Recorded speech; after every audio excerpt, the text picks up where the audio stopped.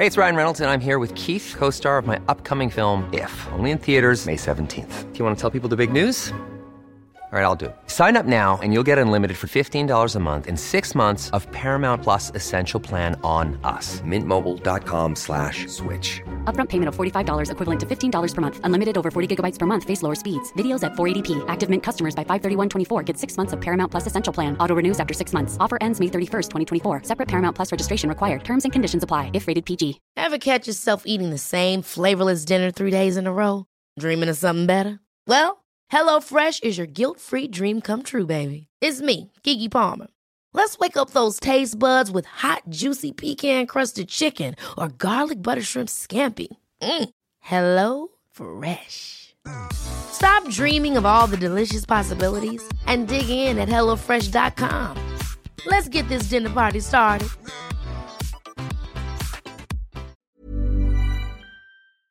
Vi brukar ju gegga in oss rätt mycket i historien. Men samtidigt så skrivs ju historien i denna stund. Och bland annat så har vi ju upptäckt att det finns en linje 85, en båtförbindelse mellan söder Mälarstrand här nere och över till norr Mälarstrand. Det är ju helt fantastiskt. Alltså. Ja, den instiftades faktiskt i somras, gjorde det inte? Eller i våras till och med. Ja, ett tag. Och kanske ett år närmare. Den är en av flera. Det finns ju Sjöväg 80 som går från Nybroplan till Nacka och till Frihamnen. Alltså, samfärdsel på sjön är coming. Ta folk till jobbet liksom. Men det vi uppmuntrar folk då naturligtvis, det är att åk med linje 85. Därför att den kommer ju bara finnas där så länge det finns ett intresse. Och det gör det nu. Åk den.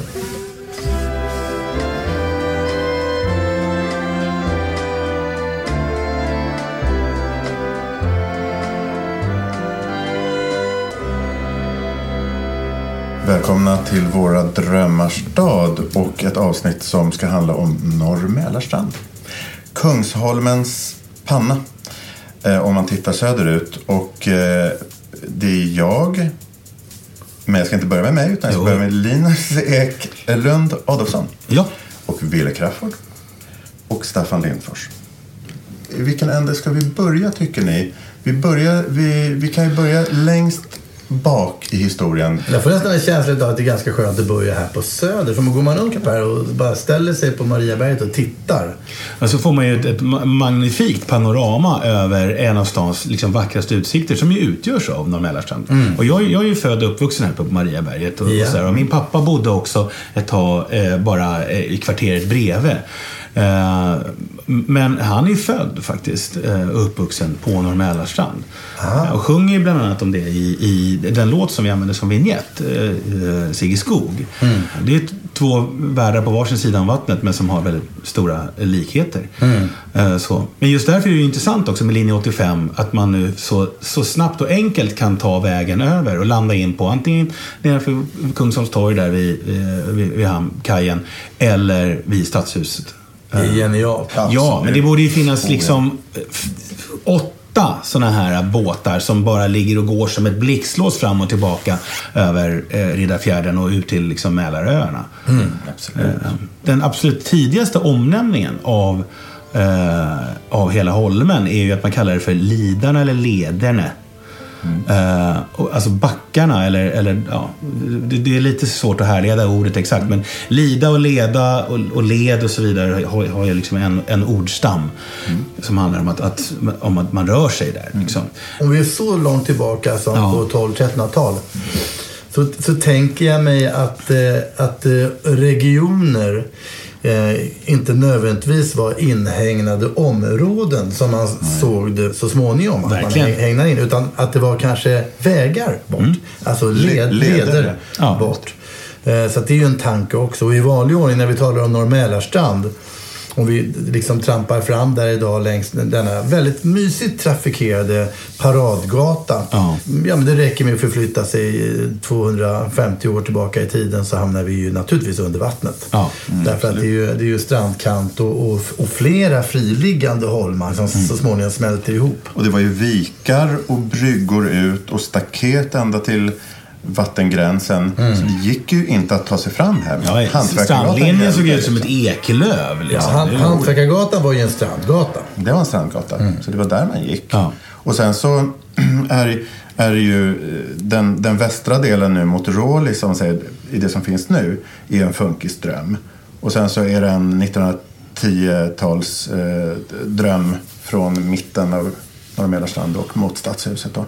Och många säger att det är väldigt bra att det här började byggas så sent, att det inte började byggas när det klubbades på 1880-talet, för att tack vare att det sköts på tiden och att man väntade att börja bygga av olika anledningar. Det är väldigt vackert och man hann gå in i en ny tid. Just det. Alltså den nya tiden kan jag föreställa mig kom också ganska mycket med Stadshuset.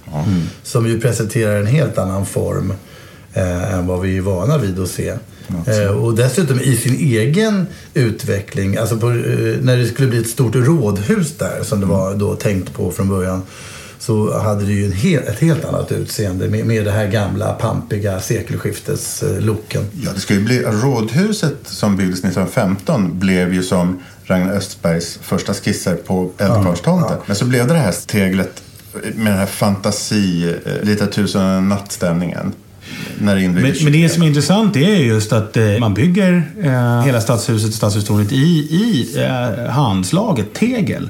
Och det blir en anknytning också till stadsdelens absolut så att säga, äldsta historia som en del av vår stad. Därför det börjar ju faktiskt med att Magnus Ladulås ger hela Holmen till Gråmunkebröderna, alltså franciskanerna. Och förmodligen var han själv alltså hela ön kallades ju då i med det för munklägret. Ja. Och det gör han därför att de bygger ett tegelbruk. Och tegel är ju någonting man behöver för stadens uppbyggnad. Bland de första industrierna var väl tegelbruket. Ja, och det visade sig att när vattnet sjönk undan, alltså landet steg en smula, så mellan de här olika holmarna så blev det en extremt gynnsam lera. Östersjölera. Ja, man kallar det för Östersjölera faktiskt. Den, som är väldigt fet och stenfri och ytterst lämplig för att tillverka tegel. Som när man drejade när man var liten och fick sån här skön lera som formades. Jag ser framför mig, jag känner hur det känns.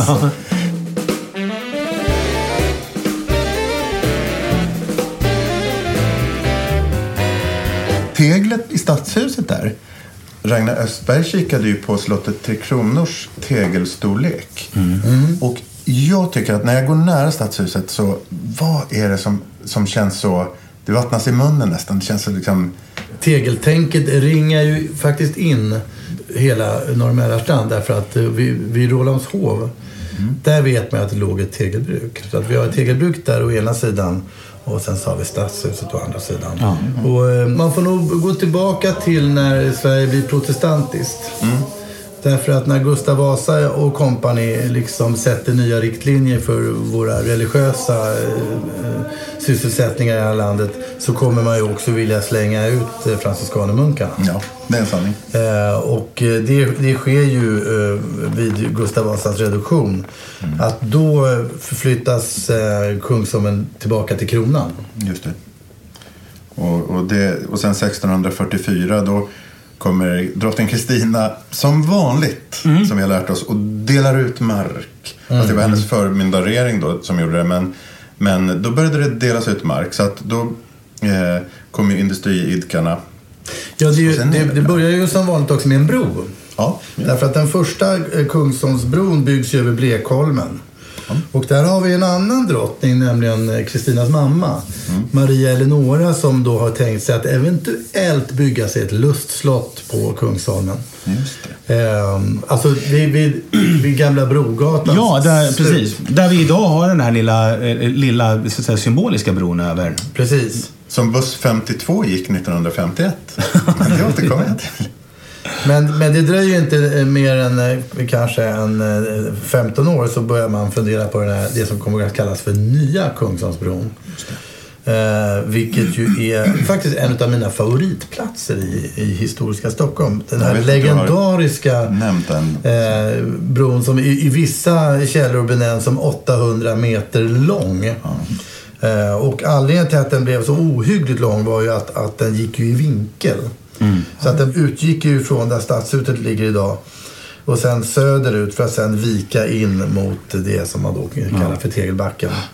En halv kilometer, det gick gigantiskt. Ja, och den här anläggs då och börjar byggas kanske 30 år efter Maria Eleonoras Kungsholmsbron. Så att den öppnar 1670. Jag älskar när det stavas med Z också, Kungsholmsbron. Det hade också en liten sluss.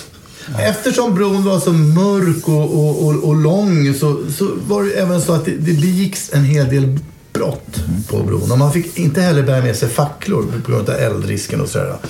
Så att det var en riktigt farlig bro.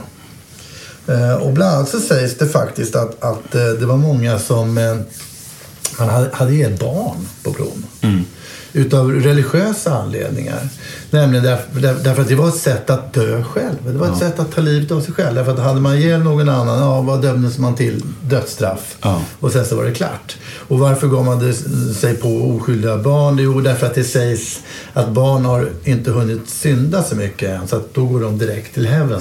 Alltså folk var ju så extremt religiösa på den tiden. Ett moraliskt mindre klandervärt mord på något vis. Ja, men folk var så jäkla religiösa och hade det vedervärdigt, så att vad fan skulle man göra för att få komma till himlen? Och det här upphörde inte förrän man i slutet på 1700-talet, så sent faktiskt, upphör med att sätta dödsstraff för den här typen av mord.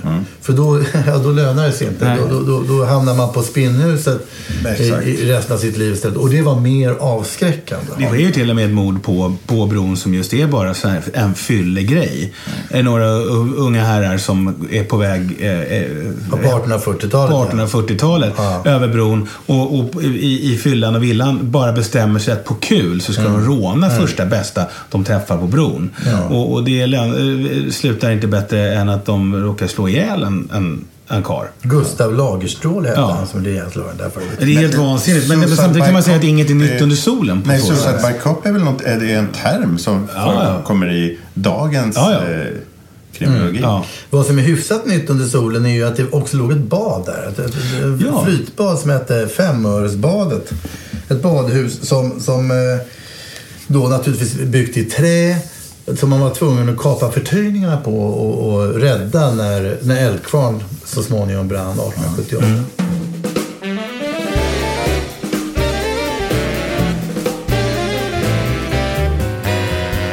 Jag tänkte, de här första som fick tillstånd och trojna, det är inom bankväsendet, men typ något diplom här att du får starta rörelse här, fabriksrörelse.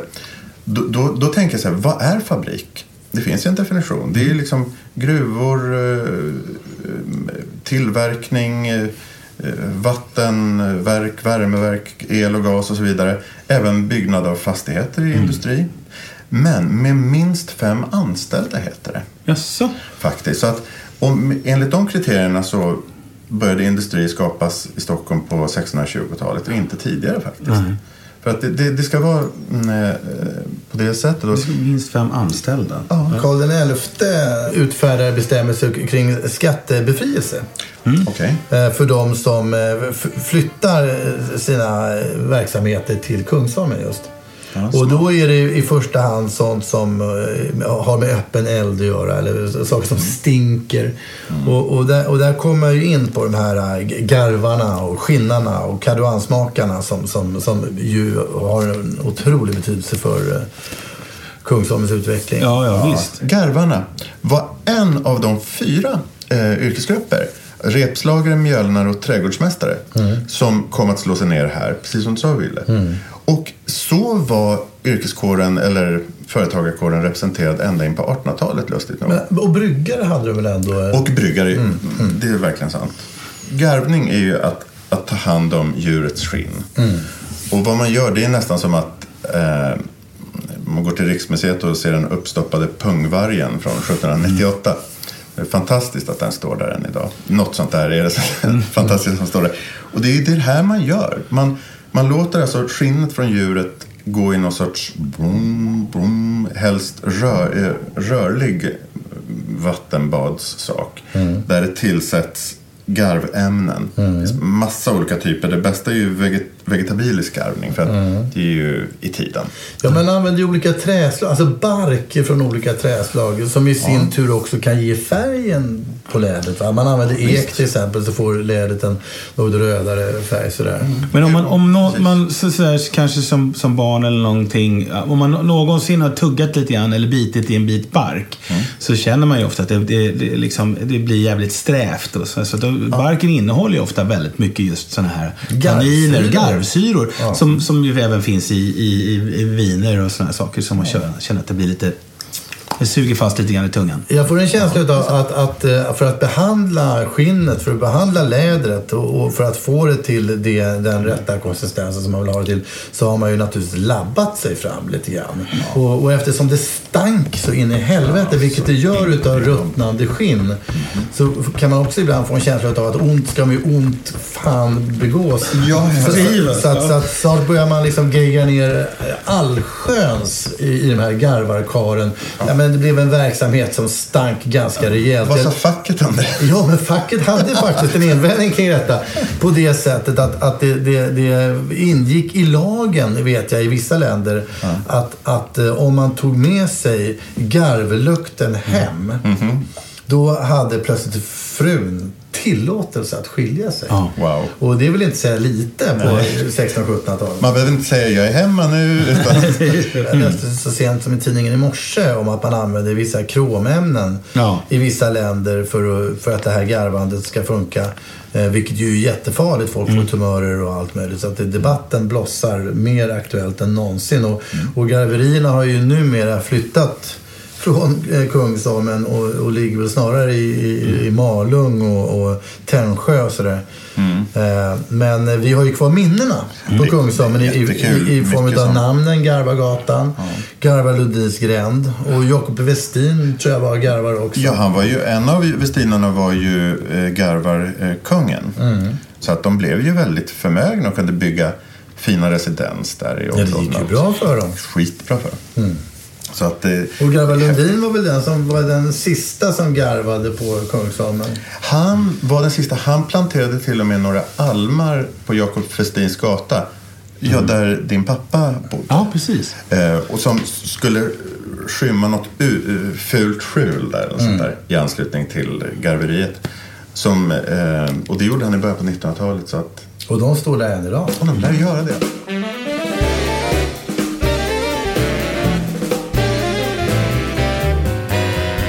Norrmälarstrand hade en liten sötbuss. Nummer 52. Och jag älskar den för att den vände. Den hade vändplan vid Baron von Platens gata. Det är väl efter Funkisströmmen har börjat. Ja, just det. En bit där.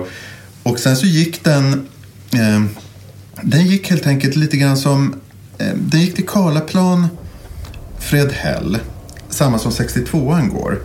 Men lite annorlunda. Den gick på Östermalm, Storgatan, Nybrogatan, Styrmansgatan. Gator där bussar inte har gått sedan dess på något sätt. Den lilla söta buss alltså. Lilla 52an. Låt mig säga att den skulle jag lätt ställa tidsmaskinen på.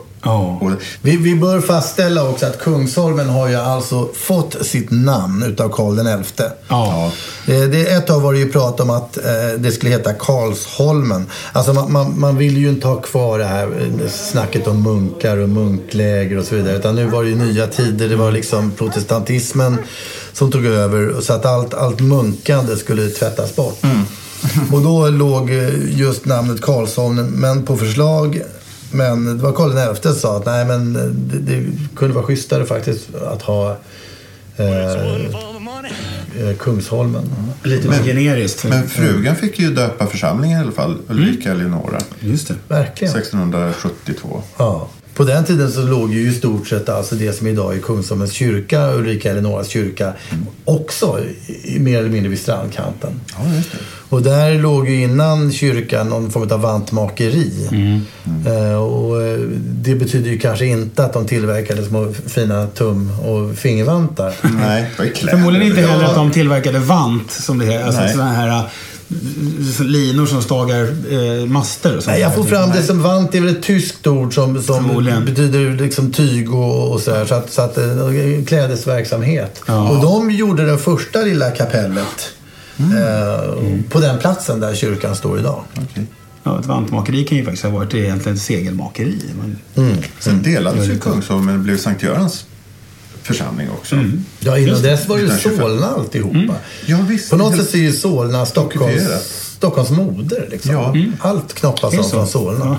Jag vill gärna återkomma till det här med tegelbruket som jag tycker är så nice. Att vi kan ju nästan kalla stadshuset för en väldigt organiserad tegelhög. Som vi har på då ena änden av Norrmälarstrand, och i andra änden så låg då det stora tegelbruket motsvarande Rålambshov. Rålambshov var ju en malmgård som ju faktiskt ligger kvar inklämt under Västerbron. Men där så tillverkade man tegel under den gamla Munkholmetiden, och det var ju där Johan III hämtade sitt tegel för att bygga till 3 Kronor ordentligt. Och även Gustav II Adolf använde för att bygga Riddarholmskyrkan. Och det finns till och med uppskrivet att till palatset Makalös så rekvirerar Jakob de la Gardie inte mindre än 163 630 000 murtegel. Jäklar. Vi har pratat om broar, Kungsholmsbroarna.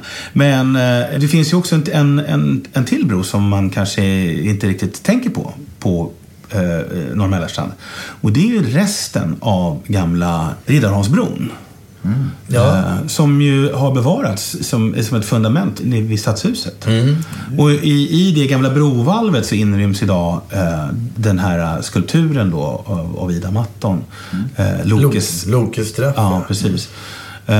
Och så. Men att det är egentligen det valvet som den sitter i. Man räddade ju alltså Palmstedts stenbro från 1789 som byggdes till Gustav III:s ära, och när den revs för att då, när järnvägen skulle dra förbi det 1867 så hamnade den på lager, och Ragnar Östberg använde sig av det här sen för att bygga den här terrassen och runt omkring det här Lokes straff. Det är en sagolik bro där, och man verkligen. Den ligger ju lite parad lite grann nu som skulptur, men varför inte? Sen finns det också en karaktär som är väldigt central i just den berättelse som avbildas, som inte finns med lustigt nog, och det är Lokes fru Nanna som sitter och fångar upp det här ettret som de här ormarna då droppar i Lokes ögon. Och sådär. Men då måste hon hälla ut det där giftet för skålen blir full, och då hinner det droppa ner gift i Lokes ögon, och då skakar han sina bojor, och då blir det jordbävning, för han ligger ju bunden i underjorden. Men den symbolen, en skål med ormar som droppar gift i, det har blivit en symbol för apoteket i Sverige innan avregleringen. Ja, alltså den här medicinen. Precis, det är liksom en nationalromantisk symbol, precis, som handlar om att medicin är helt enkelt att skydda och samla upp liksom det här giftet då. Och det här för ju osökt över till områdets medicinska liksom... Men Serafimerlasarettet, då är vi ju på andra sidan Hantverkargatan, så vi släpper det ganska omedelbart och så tar vi ett skutt över tillbaka till Karolinska institutet. Ja. Och det finns ju ett skriande behov av att lära sig om människokroppen i den här delen av historien, och vi är då börjar närma oss mitten på 1800-talet, och då gör man ju också så fiffigt att man placerar bårhuset i samband med Karolinska institutet, så att man får så att säga fri tillgång på forskningsmaterial. Just det. Och det här ger ju läkarvetenskapen enormt mycket. Samtidigt som det sprider en liten kuslig, obehaglig stämning över den här delen utav Kungsholmen, och samtidigt som jag skulle säga att just slutet på 1800-talet så började det väckas ett intresse för det här med döda kroppar. Och jag menar, liksom, folk tycker att det är lite spännande. Man besöker alltså folk på bårhuset och tittar på dem på ett helt annat sätt än förut. Och det finns ett stycke i Röda rummet till exempel när de ska titta på Olle Montanus lik. Karolinska institutet öppnar ju för Stockholms universitet. Därför att här får man sin första fakultet, alltså den medicinska fakulteten, 1874 redan. Och 1910, vet du vad som hände då? Då får man doktorera. Nej, innan det. Alltså, 1906. Men, ja, precis. Men 1910 utexamineras de 3 första kvinnliga läkarna. Wow! Okej, ja, det är ju faktiskt fruktansvärt spännande. Jätteroligt. Ja. Pappa och familjen då bodde ju på 66an. I samma hus ska Sven Hedin ha bott. Och vi pratade ju i ett annat avsnitt om att han har satt avtryck med sin käpp i en port på Blasieholmen. Och tydligen ska det finnas motsvarande märken i porten på 66an. Ja, självklart. Du är sagolik, Linus. Alltså, du hittar de här grejerna som vi inte hittar i. Nu vet vi.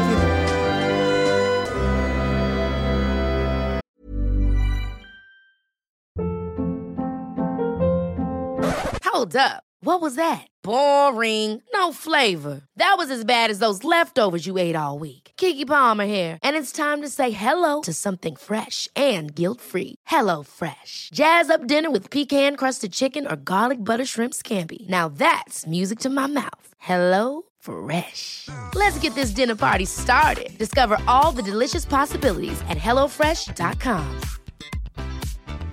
There's never been a faster or easier way to start your weight loss journey than with PlushCare.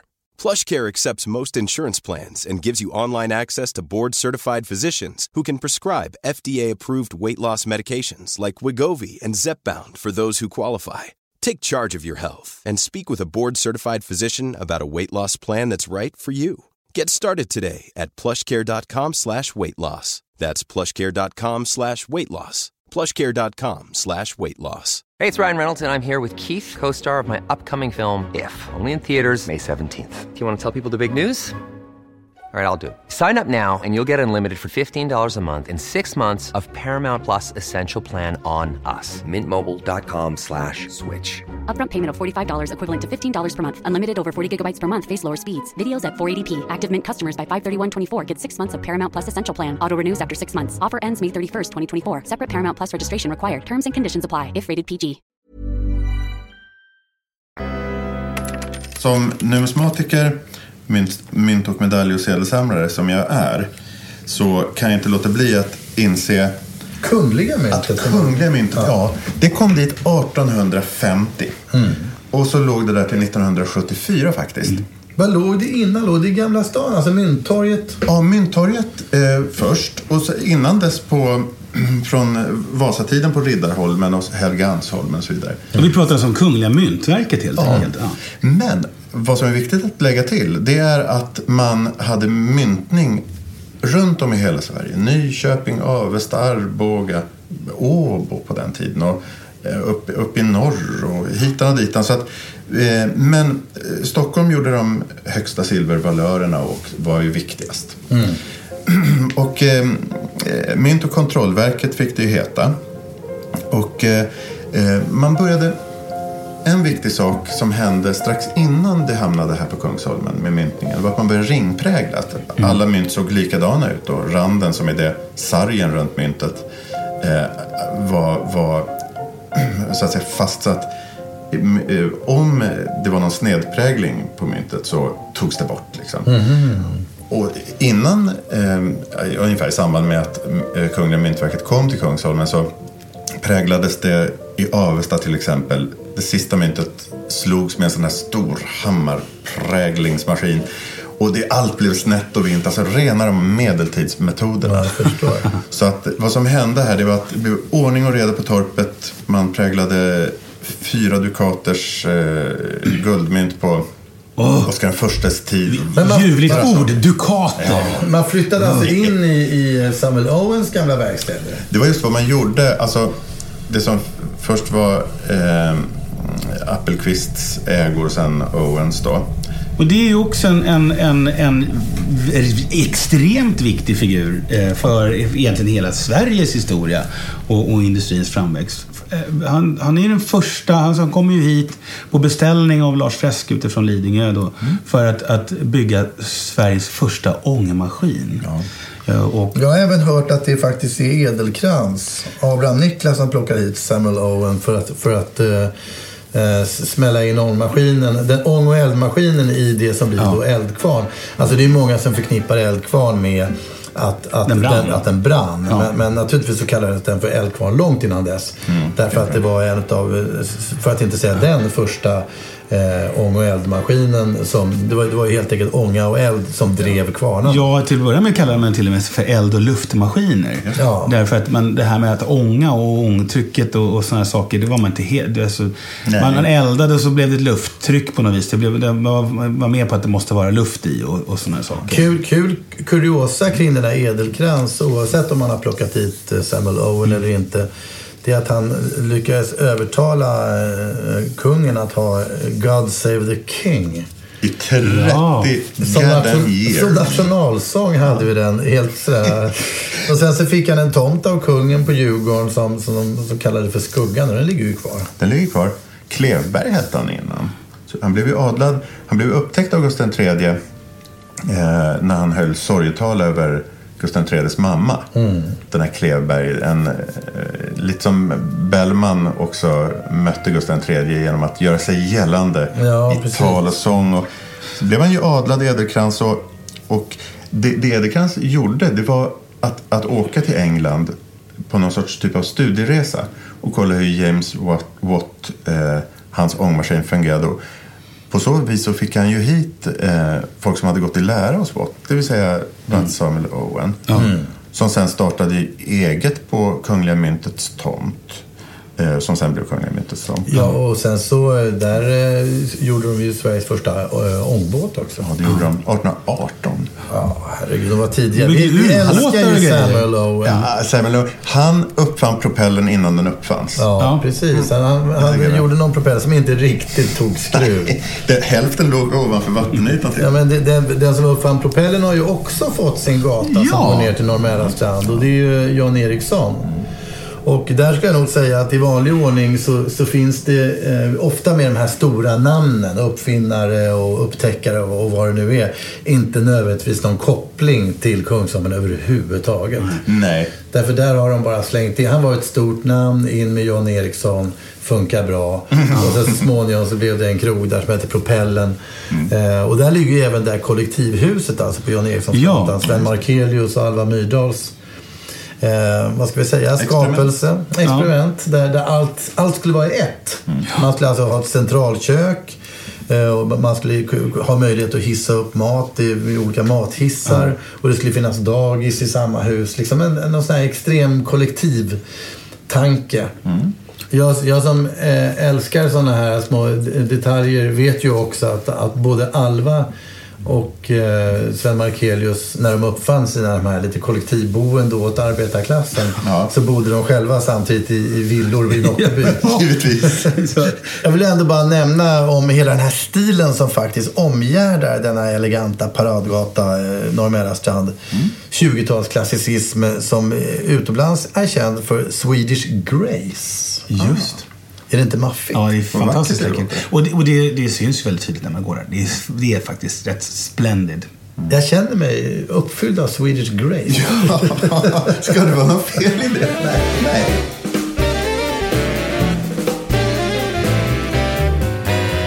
Det är så att de där husen i början på Norrmälarstrand, de är ju byggda på 10-talet och har en helt annan pampig framtoning.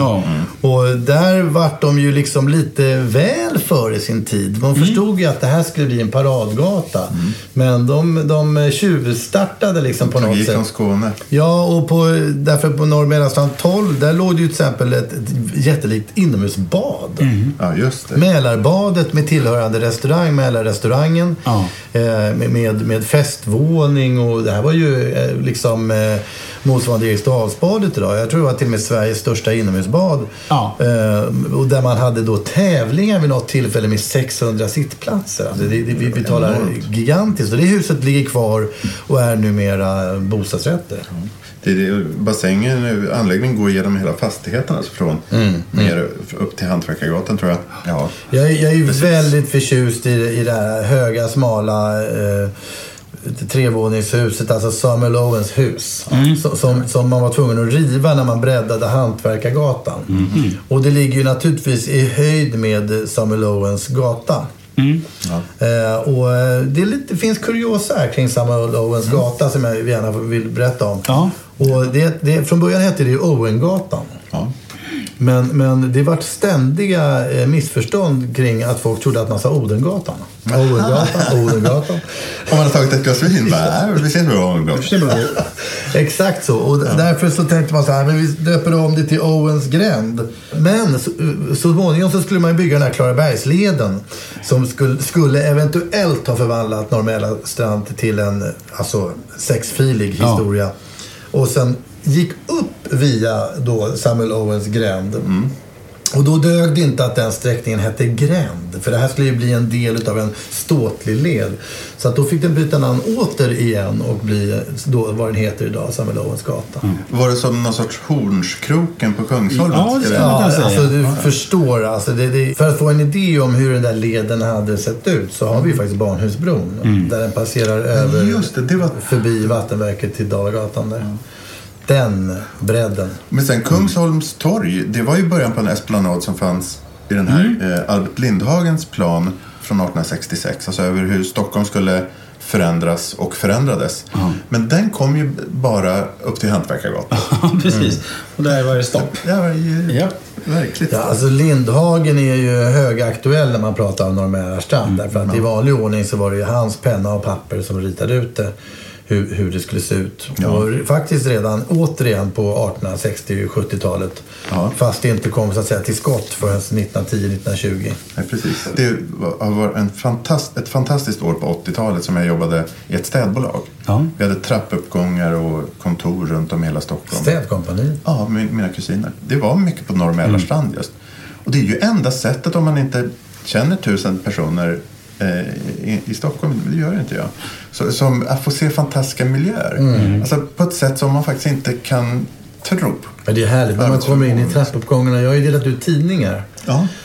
Och det gör ju att jag har lärt mig att det finns inte en enda trappuppgång som har en lukt som är som andra. Nej. Utan man identifierar det omedelbart. Ja. Och är det någonting som är snarlikt, och det här luktar ju precis som på liksom Glasbruksgatan 12, så vet man att det finns lika många antal rökare och liksom folk med småbarn och någon som liksom bränner vid fläskkotletter alldeles för ofta. Och jag hoppade så här har de hund, för att hundhåren låg i som små och någon som är liksom förskräckligt förtjust i starka liksom aromatiska kryddor och har curry i exakt allting i köttbullarna. Men det inte får bli det. Här har vi en garvare. Nej.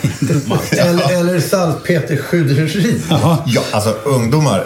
Jag har en sak till er om saltpeter. Om man tycker att garveriverksamheten var snuskig, you just wait and see. Det fanns ett saltpeterskjuderi. Salpeter. Ja, salpeter är det. Ja, inte saltpeter. Nej, saltpeter. Det sa jag när jag var liten, tror jag. Ja, men det är inte så konstigt att man tog det. Men nu är vi stora. Nu är vi stora. Ja. Nu är vi över 50. Salpeterskjuderi som hade fruktansvärda omständigheter för de anställda. För ett antal hundra år sedan. Det var spinnhuskvinnor som fick ta tag. Och det finns en hovtandläkare där, va? Som var extra hård, den här Ehrenreich. Ja, och han drog därifrån efter han hade kört igång det där. För att slippa ta ansvar. Jag tror han åkte utomlands, om jag inte minns fel. Och Salpeter... Som brukligt är. Ja, som brukligt är. Kalle Salpeter gjorde man ju små vulkaner av när man var liten, kommer jag ihåg. Med salt och socker, och så brann det explosivt. Och det är ju alltså en process. Alltså, när man tillverkade svart krut redan från 1300-talet, då behövde man 75% salpeter, 15% träkol och 10% svavel, tror jag. Och salpeter är alltså svårt att come by, heter det på engelska.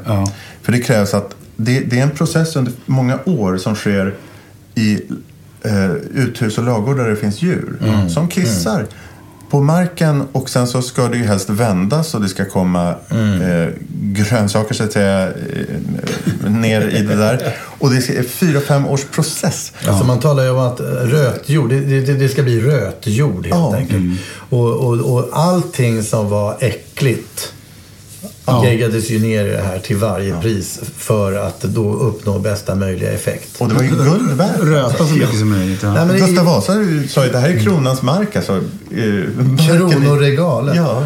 Ja, men grejen är att säga saltpet, alltså man är inte helt fel ute för det smakar faktiskt lite salt. Jag kommer ihåg från kemisalen. Salis, det kommer ju från samma ord. Liksom, visst. Ja, det finns ju bland annat en formel salpeter. Salpeter betyder ju, det är ju latin och betyder saltklippa. Liksom. Kaliumnitrat är väl i slutändan. Men det var nödvändigt för man behövde krutet. Och det var ju en ganska vidrig pyssla för tukthusfångar. Ja. Så det var ju liksom 2 flugor i en smäll kan man säga. De fick ihop det här på ett, för dem tyckte de, bra sätt. Ja.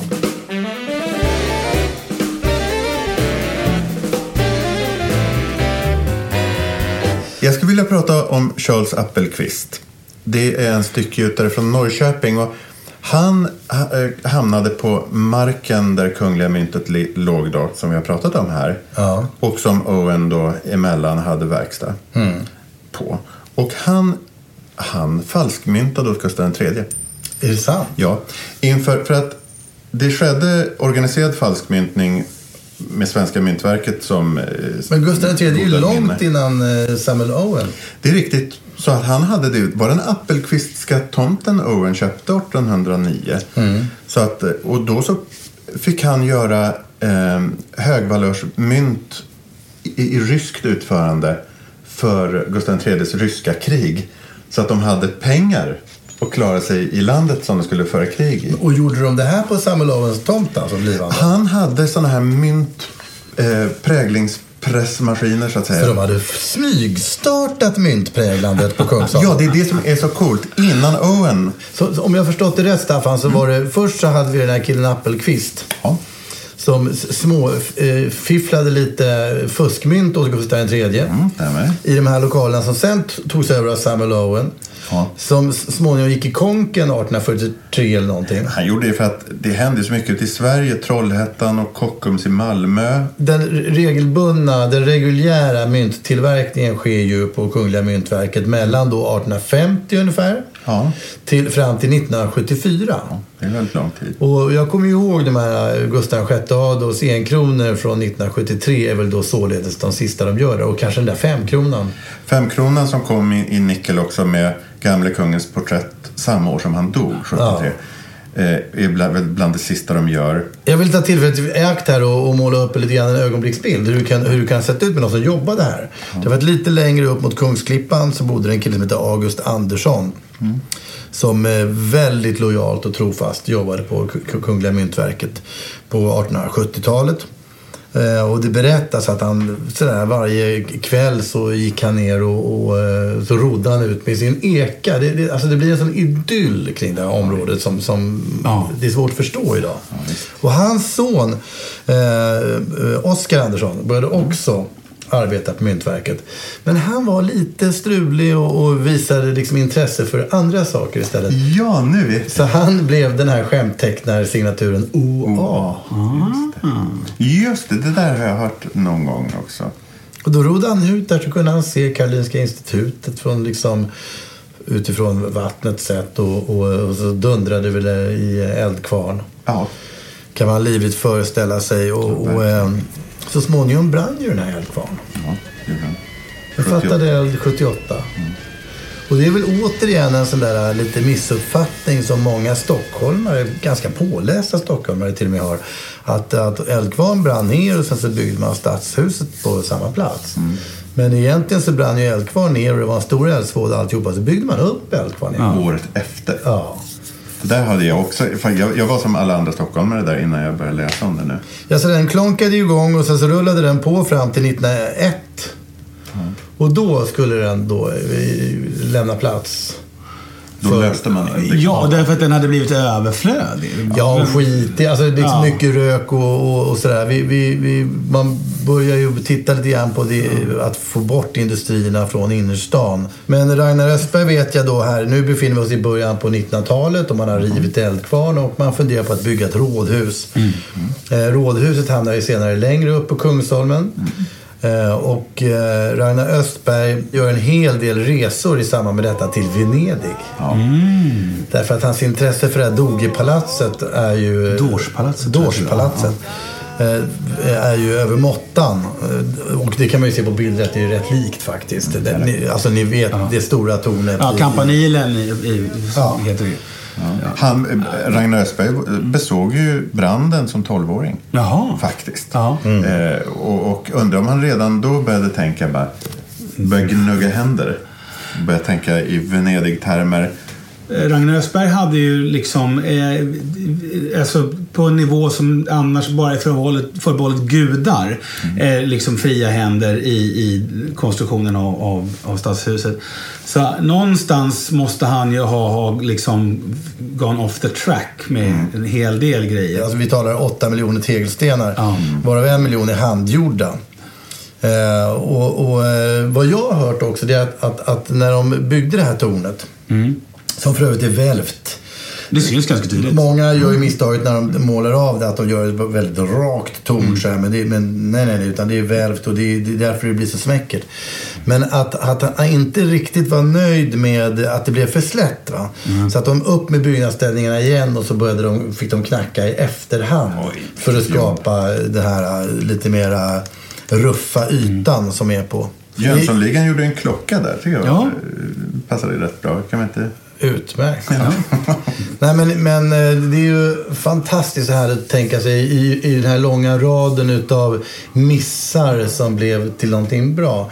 Är att planen var ju att Gustav Sandberg då, han som skapade många utav statyerna i området, skulle tillverka, de skulle alltså göra en jättelik, nästan 8 meter stor staty på Sankt Erik som skulle stå på toppen utav det här tornet. Ja. Och jag ser framför mig någonting rätt hiskligt. Alltså, vi har ju pratat om den här liptjuren som eventuellt hade blivit om Mecklenburgarna hade fått råda. Men då, alltså illa nog tycker jag med en 8 meter hög Sankt Erik-staty. Det finns ju ett schakt. Dels finns ett schakt liksom förberett genom tornet för att få upp den här statyn, som för övrigt finns i gipsformat. Men det sket sig, de fick aldrig upp den där jäveln. Så att de satte väl sig ner med bekymrade ögonbryn och kom fram till att nej, men vad gör vi nu? Vi får ta till plan B, 3 kronor. Ja.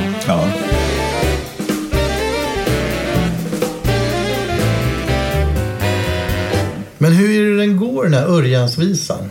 Bing bong bong bing bong bong bong bong bong bong bong bing bong bong bong bong bong. Just det. Bing bong bong bong bing bong bong bong bong bing bong bong bing bong bong bong. Lite moll där. Ja, och den är märklig. Det finns ingen riktig sån här periodicitet i den heller. Ni som är musiker liksom. Den får gå så länge det verkar liksom. Om man tycker att det är synd att Gustav Sandberg bara fick göra de där 3 kronorna på topp, så att vi inte fick våran Sankt Eriks staty 8 meter, så kan man ju bara kasta blicken bort längs Norrmälarstrand lite grann till de här husen, som om det är 24, 26, 28 nummer, alltså med de här med trappgavlar. Just de det. som har lite medeltida gavlar. På sätt vis tycker jag de ser lite 26, 28 och 30. Ja, de ser lite fåniga ut, de där husen, för att det är någon slags idé om att det ska se ut som Gamla stan. Jag vet inte, men det är klart, det är lite ståtligt. Jag tycker det är vackert. Och jag förstår din tanke där liksom. Men jag vill bara bejaka hellre än liksom men förkasta. de statyerna är också Gustav Sandberg. Just det. Men någonstans där Funkiströmmen börjar, så börjar ju även Parkstråket. Just det. Det vill säga när Norrmälarstrand övergår för oss som flanerar från att vara en kaj till att bli mer en vandring i parkmiljö. Och där är vi ju tillbaka vid vår vän Holger Blom. Just det, med elefanthuset och svampen och parkbänkarna och alltihopa. Utan här läggs då hela Norrmälarstrands strandpromenad på 40-talet av herr Blom och i då någon slags funktionalistisk parkstil. Som faktiskt har blivit lite världsberömd. Man kallar det för Stockholmsstilen. Vad finns det att göra där idag? Finns det restauranger? Det finns kaféer och grejer. Men jag vet i alla fall att precis vid den där lite extra breda kajen där det övergår i Parkstråket, där fick jag ta mina första stapplande steg som bilförare. Bilist? Ja, jag började ta körkortet. Du har där. körkort? Ja, men turist. Växel 1 och så vidare liksom. Jag tror att vi har glömt att säga att de här husen med trappgavlar kallas för de venetianska trillingarna. Just det. Det är ju de 3 som har statyer på topp. Egentligen är det ju 4. Det är ett 4:e hus som också har en slags trappgavel med lite mer runda former. I något av de där husen så ligger ju även Karibanien. Vet ni vad Karibanien är? Ja, vi ska gissa här. Karibanien är ett sagoland. Just det. Är det målningar på väggarna? Nej, Karibanien är alltså Peter Dahls samlade Märklin-järnvägar och tennsoldater. Han har ju alltid, konstnären Peter Dahl alltså, har alltid haft en idé om ett sagoland som han kallar för Karibanien. Som han tycker om att ta sin tillflykt till med jämna mellanrum. Jag hjälpte faktiskt honom upp i några målningar någon gång och fick besöka Karibanien. Du har sett Karibanien? Ja, jag har varit där. Jag fick passera tullkontrollen. Oj, jäklar. Vad häftigt. Men det ska vara ganska stort här, förstått det som. Ja, det är väl 100 kvadrat i det här landet. Är det någon sorts modelljärnväg som trafikerar det här landskapet? Och sen är det dessutom uppställt arméer med tennsoldater och grejer. Han hade ju sina grejer på Leksaksmuseet. På Marietta tidigare, men... Fan vad fränt alltså.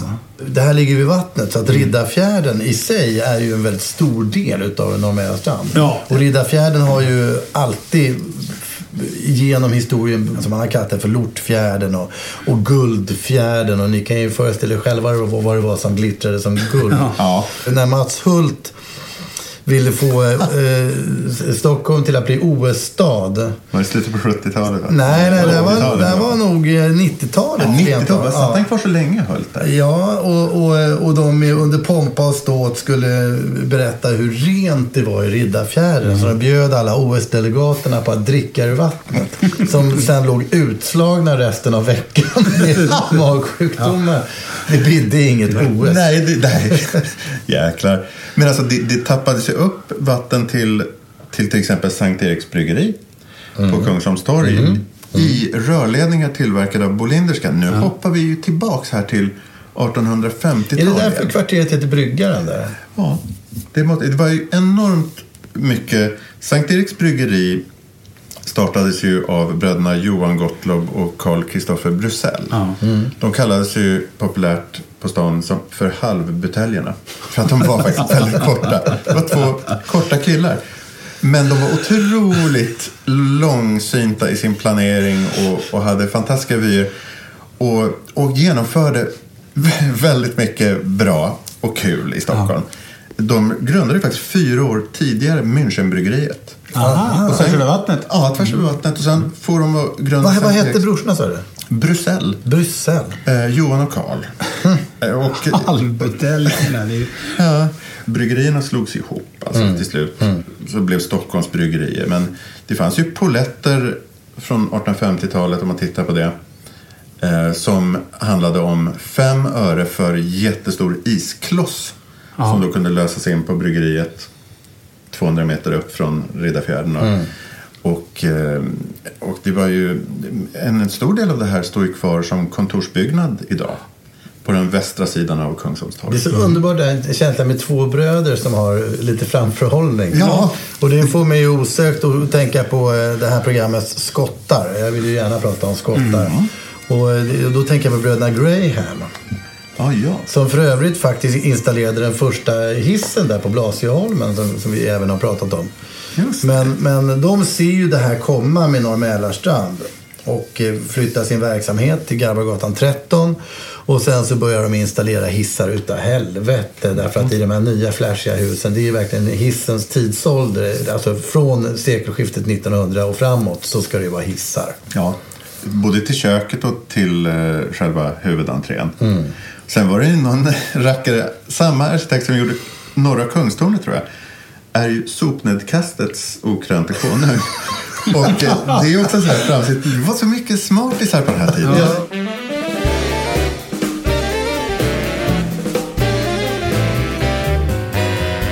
Men sen så har vi ju givetvis Karlsviksområdet. Det är oerhört intressant. Det är nedanför Fridhemsplan, där det ligger funkishus en massa posthuset. Alltså vid Karlsviksgatan jag lägger. Det ligger ju kvar, så att man alltså, till att börja med måste man ju skilja på Karlsvik med C eller Karlsvik med K. Just det. Därför att det första, det är ju mer så här med någon slags bomull och tyg och liknande. Ja, katun, tryckeri och... Ja. Och sen så övergår det till ren jäkla vapenfabrik. Absolut. Palmkrans var ju den som kunde tillverka kulsprutor som... Han hade ett patent på den där kulsprutan. Han hade det. Och var en stor exportartikel. Och sen hade han ju patent sedermera på en så kallad... Det är ju intressant eftersom man talar om Bofors och sådär och tänker på Karlskoga.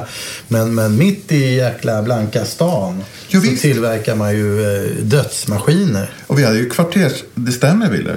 Och kvartersnamnen minner om det här. Lavetten och kulsprutarna har vi där nere. Ja. Och inte långt från Pontonjärna heller. Nej. Så att det är ju militär verksamhet. Och på 1880-talet så vet jag att den här vapenfabriken byggde Sveriges första ubåt. Det med. Just det. Coolers. 1880, då talar vi liksom en världsomsegling under havet-tider. Ja, precis. Det gavs ut ett frimärke 1976 med Palmkrans 100 år efter slottermaskinen då, som var, alltså den var ju, hans modell används ju in på 50-talet, 1950-tal. Jag menar, denne man ser ut som en galen professor i Tintin. Det är det närmaste man kan komma. Ni vet hur han ser ut, som alltid får spel, börjar sjunga och dansa runt med konstig frisyr. Han såg ut precis så. En underbar kille. Högaktar honom. För att han såg rolig ut. Jag vill också se ut. Jag får mig att de till och med har något dagis där som heter Kulan. Kulan heter det. Det är väldigt otäckt. De brukar heta bäverbenet eller sådär sätt. Men... Bäverbenet eller något annat sånt där sött. Kaninnosen, men vad heter den? Man kan också använda ett grovt järnrör som vapen när man slår ihjäl sin farsa. Just det. Och då är vi ju naturligtvis vid de von Sydowska morden. Ja, med ett schysst järnrör slår man hela världen i häptan. Alltså det här var ju en kille som heter Fredrik von Sydow som 1932 slår ihjäl häradshövdingen, alltså sin farsa Hjalmar von Sydow. Och det var ju en otrolig skandal på sin tid. Jag tror att han slog ihjäl 2 stycken tjänstekvinnor också. Och sen så, det som är mest dramatiskt i det här är ju egentligen hur han och hans tjej, det här är ju någon slags kärleksdrama i botten också, därför att familjen gillar Bonnie inte... Clyde det är väldigt kvadrat. Han är ung alltså. Ja, de är ju 23-årsåldern alltså. Hon heter Ingun. Ja, just det. Mot sin familjs vilja har de gängat sig och de har dessutom fått en dotter. Och när killen Fredrik, han lever ju som om morgondagen inte finns och slösar pengar och ber ständigt om nya lån. Och i något sammanhang, förmodligen tvistemål om pengar liknande, så slår han ihjäl farsan och 2 hembiträden. Någon som bara råkar vara där och se där. Och sen så drar de alltså till Uppsala. Och nu befinner oss på Norr Mälarstrand 24. Ja, där sker dådet. Och de åker alltså till Uppsala och sätter sig... I taxi? Sätter sig på restaurang Gillet där. Och det finns en slutkläm på det här som är rätt... som har med dig att göra, Linus. Ja. Men jag som är ju besatt av de här vittnesförhören tog ju naturligtvis reda på vad det var de beställde in på restaurang Gillet när de kom dit. Okej. De brukar ju hänga där. Torsk kanske? Nej, de beställde in sedvanligt champagne, kaviar och ostron. Men berättar då Ernst Gustav Norman som hade lite koll på, han har berättat vittnesför att de var inte så matsögda när allt kom omkring. Så att de beställde in en tallrik frukt och satt och småplockade med tills då polisen kom. För de var ju på spåren och polisen bad dem komma ut. Och då lutar sig Fredrik fram och skjuter Ingun. Ja, just. Han viskar här någonting i hennes öra och sen skjuter han henne. Och sen slutar sig själv. Ja, och det här är ju passionsdrama av högsta mått som man sedermera gjorde film på. Ja. Ett brott. Så tror jag förstår vad du vill komma till. Ja, det var ju din farfar som spelar Edvin Adolfsson spelar huvudrollen i detta drama. Och Edvin Adolfsson, för er som är yngre, är ju som Brad Pitt är i USA nu. Ungefär lika känd i Sverige han som var ju Sveriges Clark Gable utan tvekan. Och Clark Gable som Brad Pitt. Det är en väldigt bra referens för unga människor. Men om vi nu håller oss här vid Olle och Edvin Adolfsson, så tycker jag att vi ska prata lite om båtarna, därför att Norr-Mälarstrand utan båtar är ju liksom...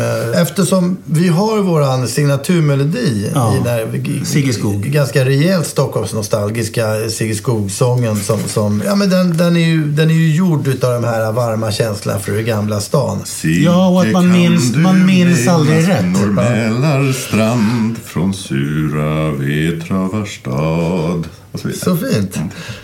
Men där sjunger ju Olle om Gamla Söden, Tjust, Gamleby och Örnen. Som var ny. Ja, och jag har lokaliserat allihopa de här faktiskt. Som Tjust, som då var en ångbåt som har kuskat runt i trakten av Västervik. Och sen så har jag även hittat SS Gamleby. SS, alltså steamship. Men SS Gamleby var en kustångare. Och det fanns en flicka som heter Britta Lorentzon från Loftahammar som anlände alltså till Stockholm och går i land på Norr-Mälarstrand 1939, 3 september. Samma dag som andra världskriget bryter ut. Just det. Jag har en ögonblicksbild vad gällande avdelningen Honolulu i Garnisonska sjukhuset där. Ja. Garnis. Honolulu var avdelningen högst upp där för könssjukdomar. Aha. Och där var det alltid väldigt god stämning av någon anledning. Alltså Garnisonssjukhus, vad jag vet, där var just ett sånt där sjukhus där det var yngre människor och många som ville slippa göra militärtjänst och så att utav den anledningen en kanske lite lättare stämning än vad det var på Bårhuset och Karolinska och även då Eira kurhuset där man också hade hand om veneriska sjukdomar, men lite mer så här, man pratade inte gärna om det utan det smögs dit. Ja, exakt. När jag var yngre och man började ge sig ut i Stockholmsvimlet på sommarnätterna så brukade man alltid avsluta med att ramla förbi Stadshuset, och då var det låst in dit så man fick liksom klänga sig runt utanför muren vid Ragnarösbergs plan och komma in i trädgården där och sen så borta vid statyn där uppe på kolonnen så där samlades alla liksom och så badade man, nakenbadade eller sådär. Men det är också så att det finns det ju i anslutning till det precis vid bron idag så finns det en liten trappa som går ner till vattnet där man ju liksom, det syns tydligt den här venetianska anknytningen, man ska kunna anlända, gärna med gondol naturligtvis, eller båt till. Och så. Den där trappan är Stockholms absolut mest förnäma abborrfiskevatten. Men bara vid vissa tider på året där abborren går till och ifrån. Sådär.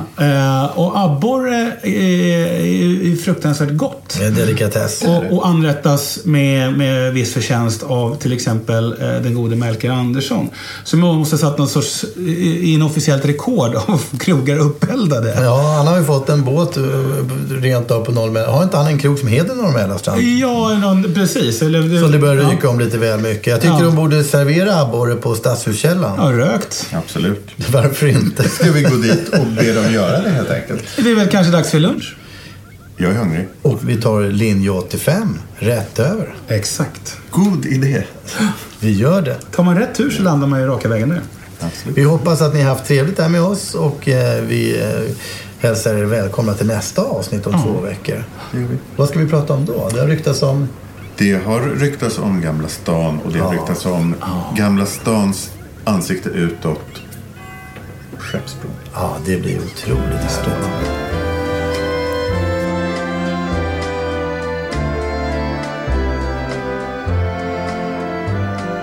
Sigge, kan du minnas Norr-Mälarstrand från sura Vetravarstad?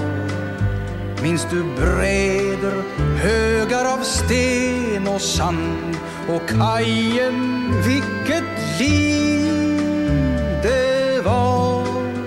Minns du båtarna, Gamla Söden?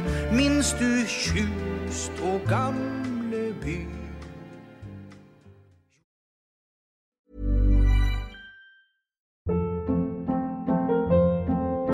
Hold up. What was that? Boring. No flavor. That was as bad as those leftovers you ate all week. Keke Palmer here, and it's time to say hello to something fresh and guilt-free. Hello Fresh. Jazz up dinner with pecan-crusted chicken or garlic butter shrimp scampi. Now that's music to my mouth. Hello Fresh. Let's get this dinner party started. Discover all the delicious possibilities at hellofresh.com. Hey, it's Paige DeSorbo from Giggly Squad. High quality fashion without the price tag. Say hello to Quince. I'm snagging high-end essentials like cozy cashmere sweaters, sleek leather jackets, fine jewelry, and so much more. With Quince being 50 to 80% less than similar brands. And they partner with factories that prioritize safe, ethical, and responsible manufacturing. I love that. Luxury quality within reach. Go to quince.com/style to get free shipping and 365-day returns on your next order. Quince.com/style.